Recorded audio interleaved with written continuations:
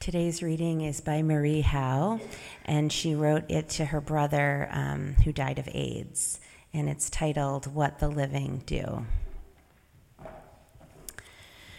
Johnny, the kitchen sink has been clogged for days. Some utensil probably fell down there. And the Drano won't work, but smells dangerous, and the crusty dishes have piled up, waiting for the plumber I still haven't called. This is the everyday we spoke of. It's winter again. The sky's a deep, headstrong blue, and the sunlight pours through the open living room windows because the heat's on too high in here and I can't turn it off. For weeks now, driving or dropping a bag of groceries in the street, the bag breaking, I've been thinking, this is what the living do. And yesterday, hurrying along those wobbly bricks in the Cambridge sidewalk, spilling my coffee down my wrist and sleeve, I thought it again and again later when buying a hairbrush. This is it. Parking, slamming the car door shut in the cold, what you called that yearning, what you finally gave up. We want the spring to come and the winter to pass. We want whoever to call or not call, a letter, a kiss. We want more and then more of it. But there are moments walking when I catch a glimpse of myself in the window glass, say the window of the corner video store, and I'm gripped by a cherishing so deep for my own blowing hair, chapped face, and unbuttoned coat that I'm speechless. I am living. I remember you. Here is our beautiful and broken world. Let us keep our hearts tender to the touch and keep our eyes soft to the scene. And let us keep our words true to the speaking. Because this is what you and I are about. We know there's no answer but to love each other. And we bear witness against unnecessary destruction day in and day out. And then we come on Sundays here to gather in community to practice being the person that we look in the mirror and that we say that we want to be. We cannot do everything, but we can do something. And that something is just never nothing. So let us forget our perfect offering. There is a crack in everything. Say with me, that is how the light gets in. Heather and I are sharing the sermon this morning.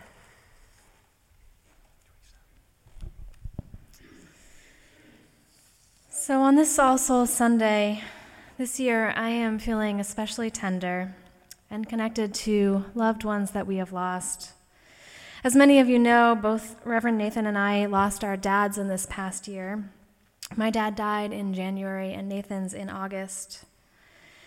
And I know that loss and grief immeasurable has touched the lives of you as well, whether in this year or in years past. Today, Nathan and I chose to share our sermon, a series of questions to reflect on the experience of loss, the experience of grief, of theological questions, of remembrance. Because we know that this is what the living do. We wake up, we wash dishes, we go grocery shopping, we go to the doctors. We grieve, we cry, we remember. We ask the questions that have no answers. And we wrestle with questions like the ones we will be reflecting on today. Nathan will start us off with reflecting on our first question. Nathan, our first question is, what makes it so hard to cope with death? I'd really rather talk about the Red Sox. So me being me, I looked up the etymology of cope. And I was surprised to learn this, that it comes from a 14th century French word, copin, I'm sure I'm not pronouncing that correctly. And this is what it means. It means to come to blows or engage in conflict. Only later, 200 years later, coming to me to handle or successfully deal with.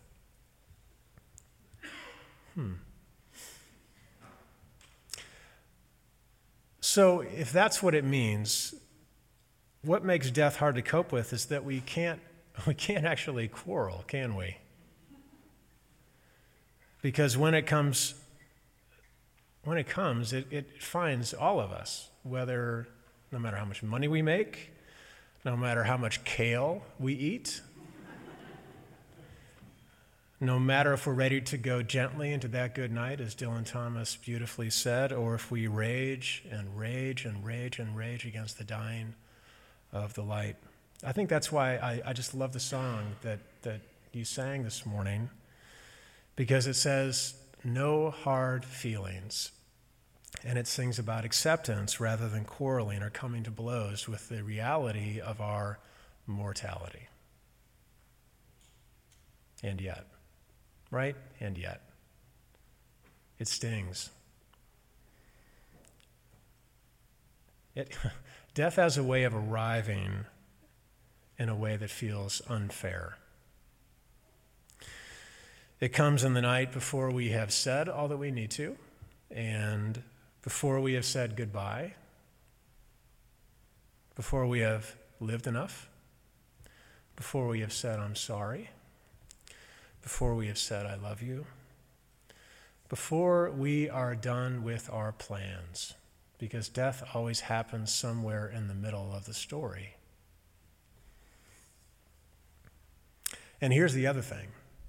Even though we think we have grieved, right? We always I handled it, right? I coped. And we're just kind of moving along. It surprises the hell out of us. 2 weeks ago, my friend Tim, who I grew up with, I've known since I was 5, Tim loves cars. He's got a lot of money, he buys all these cars, and he texted me this photo of his new car. He said, "You don't get this as clergy?" It's ha ha. And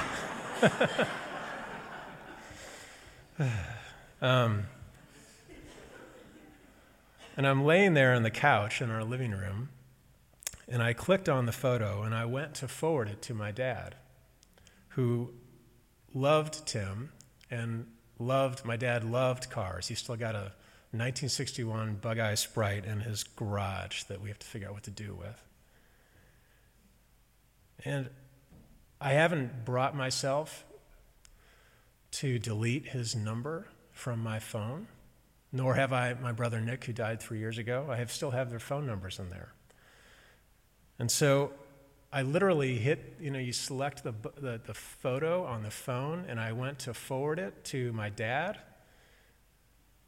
And it was only then, that I realized he isn't there to receive it. So, no hard feelings, death, but you sneak up on us sideways, don't you? Reminding us of your presence when we think we have moved on. So Heather, your turn. What helps you cope with death? Where do you find healing in the grief? So in some ways, I think these are two different questions. For me, the question of what helps you cope with death is a question of meaning. How do you find meaning in death? And the second, where do you find healing in grief, is a question of practices. In many ways, I cope with the fact of death by allowing it to compel me to seek meaning in life. My experiences of being close to death have propelled me to look closely at my own life, at the meaning I want my life to have, and to shape my life accordingly. Sometimes asking the big questions about meaning, though, can be helpful, and it can help us to find that healing, to move through the hardest parts of loss.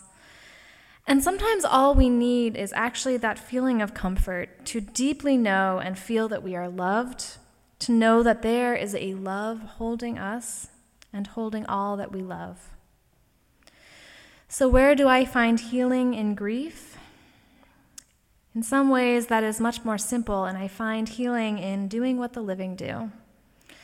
Writing, watching West Wing on Netflix, going for walks even when I don't want to, making art, eating meals even when I don't have an appetite, singing, crying, reading about grief and knowing that my experiences are normal, petting the cat, gardening, looking at pictures, listening to music my dad loved, talking to my mom and my sister and my partner, going to therapy, using power tools, which my dad taught me to use safely, and feeling connected to him, watching Madam Secretary on Netflix, napping, laughing, saying no to plans so I can have space to feel my feelings, saying yes to plans even if I don't totally want to go out because social time will be good for me, sharing my feelings, distracting myself, spending time with the baby that I live with, and watching The Good Place on, you guessed it,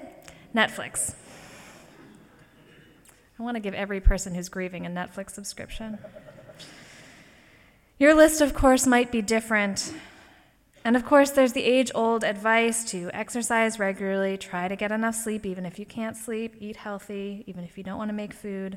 And these are all good things to do, but even more so, I've found that one of the most important things is to be gentle with yourself, to try to lessen the voice inside when it tells you that you should be doing grief better somehow. To encourage each of us to trust our intuition, to reach out for help when you need it, and to give yourself permission to grieve in whatever ways it is that it is coming up for you. To know that there is no one right way to do it, and that the only way through it is through it. Another way that I find comfort in grief is in memory. So Nathan, how do we invite the presence of loved ones into our lives after they have died? What are the practices of memory?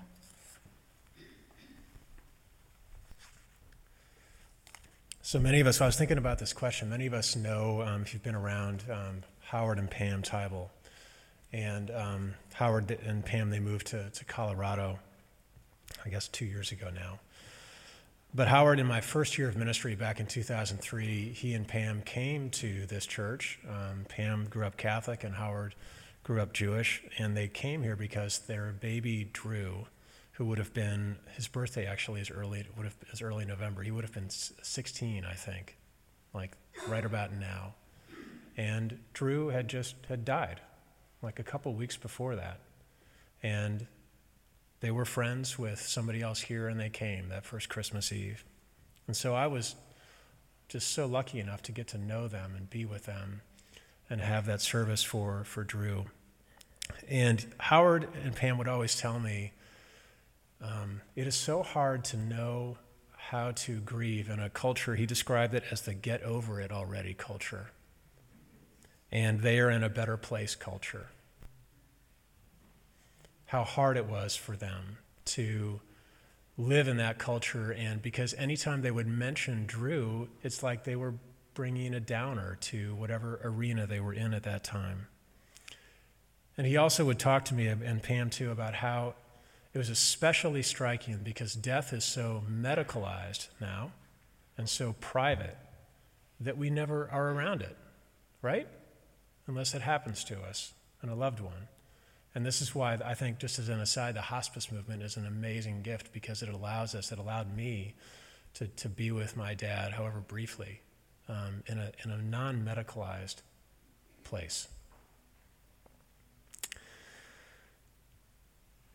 So I want to mention these practices. And just yesterday, I was at a graveside service for a woman I didn't know, and I mentioned to the family that the only immortality that we are guaranteed of are the memories that we leave others.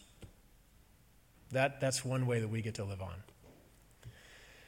And so I think I have 5 practices. And the first one is to not wait for the memories to visit us, to surprise us, like to sneak up on us, though they will, to not wait. That's number one. To instead, number 2, to bring that person with you to the places that you go. And I've been doing this, to literally say out loud, to talk out loud. Forget what people think about you. To say out loud, I was riding along on my bike a couple weeks ago through this canopy of trees, and I said out loud, Dad and Nick, that's my dad and my brother, I miss you. Look at this, I said. And then when the Red Sox won, he loved baseball. I said, you would have loved that series. Dad, you would have loved that car. Nick, you would have loved this Halloween. I know that your son, Jackson, who's 7, I think, had a great time. I say that out loud to force myself to bring them with me. Number 3, this is really important, to not just hold out the good stuff. Why is it that death sometimes instantly turns the people we love into saints? Have you ever noticed that? What's up with that? All of a sudden they're just instantly canonized or something. My practice is you have to find somebody to talk to. I mean, I have been seeing a therapist for years. It's the best thing in the world. And I've seen him every week since I came back from that funeral in August. Every week. Because I need to go into the closet and haul out the skeletons and sit there with them. This is what the living need to do. To not pretend that the people we love are just somehow it's a magical thinking, that they're just, that all that stuff that was hurtful maybe, or that their tempers, or even that the real damage that they did is that's gone. Friends, that's not healthy. Because if we can't accept the whole person of the people that we loved who have died, here's the thing, we can't accept ourselves. We have to be a whole person in this world.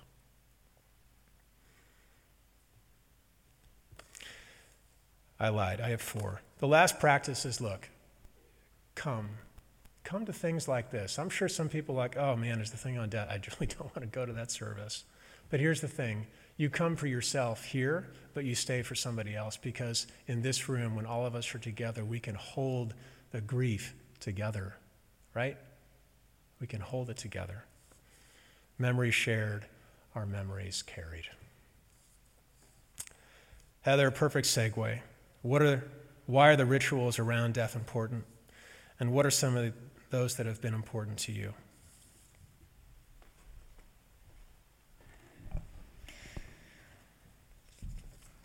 So I'm a minister, so I have a whole shtick about rituals, but I'll keep that one brief. Generally, rituals allow us to embody in the world that which we know already in our hearts. It's a way to externally manifest an internal transformation that has already taken place. Rituals connect us to one another, and they symbolically move us through emotional processes. They allow us to heal and live better. Early after someone has died, rituals allow us to physically acknowledge and begin to process the fact of death. Wakes, burials, memorial services, viewing hours, sitting Shiva, all of these help us to make the fact of death more real. After some time, though, rituals of remembrance allow us to feel more close to the person who died and to help us stay connected in memory and in love. So the day after my dad died, my mom and my sister Amy and I were driving home from the funeral home where we had been discussing my dad's burial. And that day was one of the most surreal and difficult days of my life. And suddenly in the car, I had this moment of crystal clarity. I want to be there when they lower his body, I said, and I want us to be the first ones to put dirt on his casket. Now, I was wearing 2 hats, which I knew the whole time, a minister who knows how important rituals are and a daughter who just lost her dad. But this was an intuitive gut-level clarity. You see, my family growing up, we had buried every beloved animal companion we had ourselves. We had each taken a turn lovingly sprinkling a handful of dirt on our family members' graves. Burying our animals was one of the few shared rituals that my family had around death. And my mom and my sister immediately caught on to this and agreed. Now, I'll go ahead and tell you that this actually is a sadly funny story, so you have my permission to laugh, and that laughter and tears can be so healing together. So later in the week, Amy and I decided that we could not use any old dirt to bury my dad. That dirt needed to come from our backyard. The backyard where he had built a swing set and a treehouse and a beautiful handmade deck, where he had taught us to play soccer and baseball, and we had held years of family parties. And so we got home and we went outside with a small garden spade to get some dirt from below the giant maple tree, the centerpiece of our backyard. But if any of you will remember, we failed to take into account, of course, that it was January and the ground was frozen solid. So Amy got a large shovel and I held it in place while she jumped on it. She's smaller than I am. She jumped on it and it just bounced off the ice. So we looked at each other and the shared look between us, we didn't say any of this, but the shared look between us said, we are John Concannon's daughters, and he was nothing if not an engineer, and no simple matter of physics will stop this project. So I said out loud, I'll get the crowbar, and she said, I'll get the sledgehammer. And we parted ways. And 2 minutes later, we were cathartically sledgehammering frozen ground and prying chunks of earth away from the ground. And once we brought the frozen chunks inside, and they started to thaw, we realized that we had mud. And I, with my minister hat on now, imagined the sickening plop of mud falling onto the casket. And I said, there is no way I am inviting my grandmother to throw mud on her son's grave. So I spent the next several hours that afternoon baking mud in the family kitchen to restore it to a respectable consistency of dirt.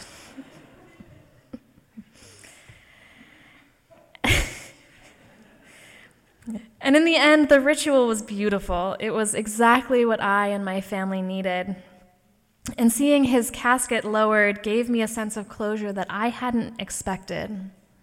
I knew where he was, and I felt a sense of peace, heartbreak, absolute heartbreak, but also deep peace when we walked away from the cemetery, knowing that we knew where he was and we had buried him. I knew that he had a piece of our home with him, and that we had blessed that dirt with our sweat and our tears and our love. So Nathan, after the burial, after the rituals, what do you think about the afterlife?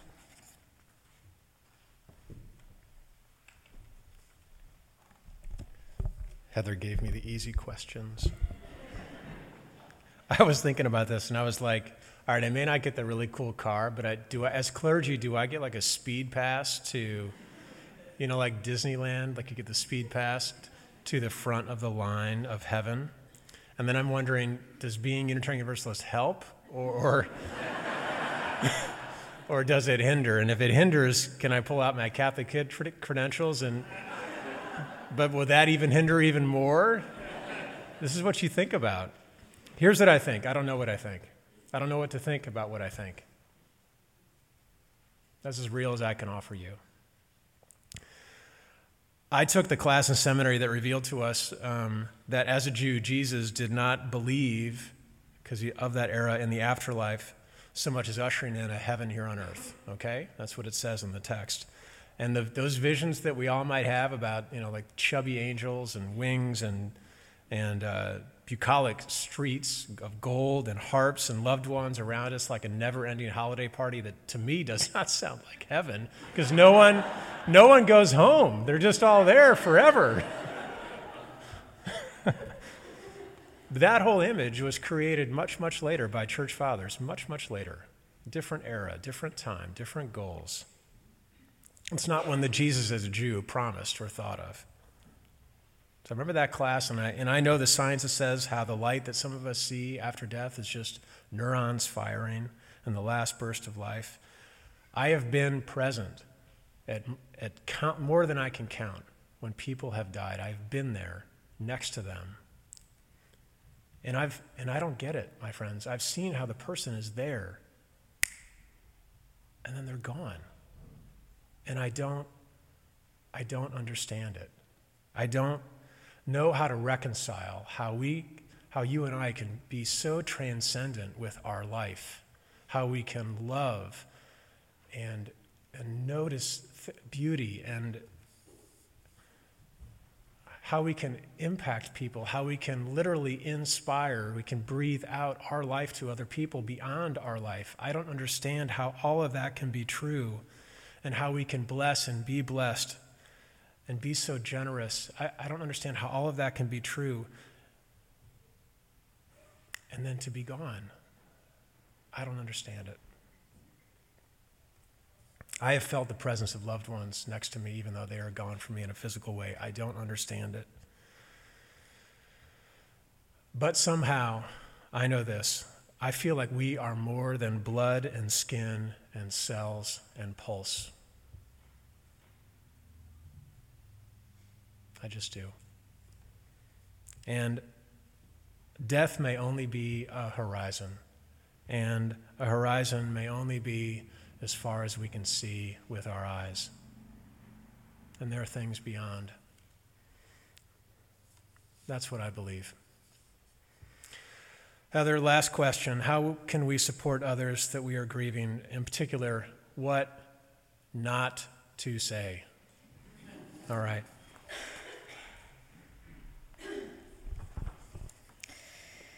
Shortly after my dad died, my sister's partner mentioned that in a crisis, some people in your life become the firefighters and some become builders. Firefighters show up right after a crisis, helping to stabilize things. They simply know what is needed in that time. They come and sit with you all night when you get the news. They go to Bed Bath & Beyond at 10 p.m. when you realize that there aren't enough beds in the house and you need an air mattress. They bring food and rides and make calls for you. But firefighters don't stay forever. Some people are builders, and builders are in it for the long haul. They are there to help us find the new normal. They are the people who call weekly and go on walks, who know that you are thinking about your loss far after the memorial service is over, who tenderly ask you how you're doing, who don't put a timeline on grief.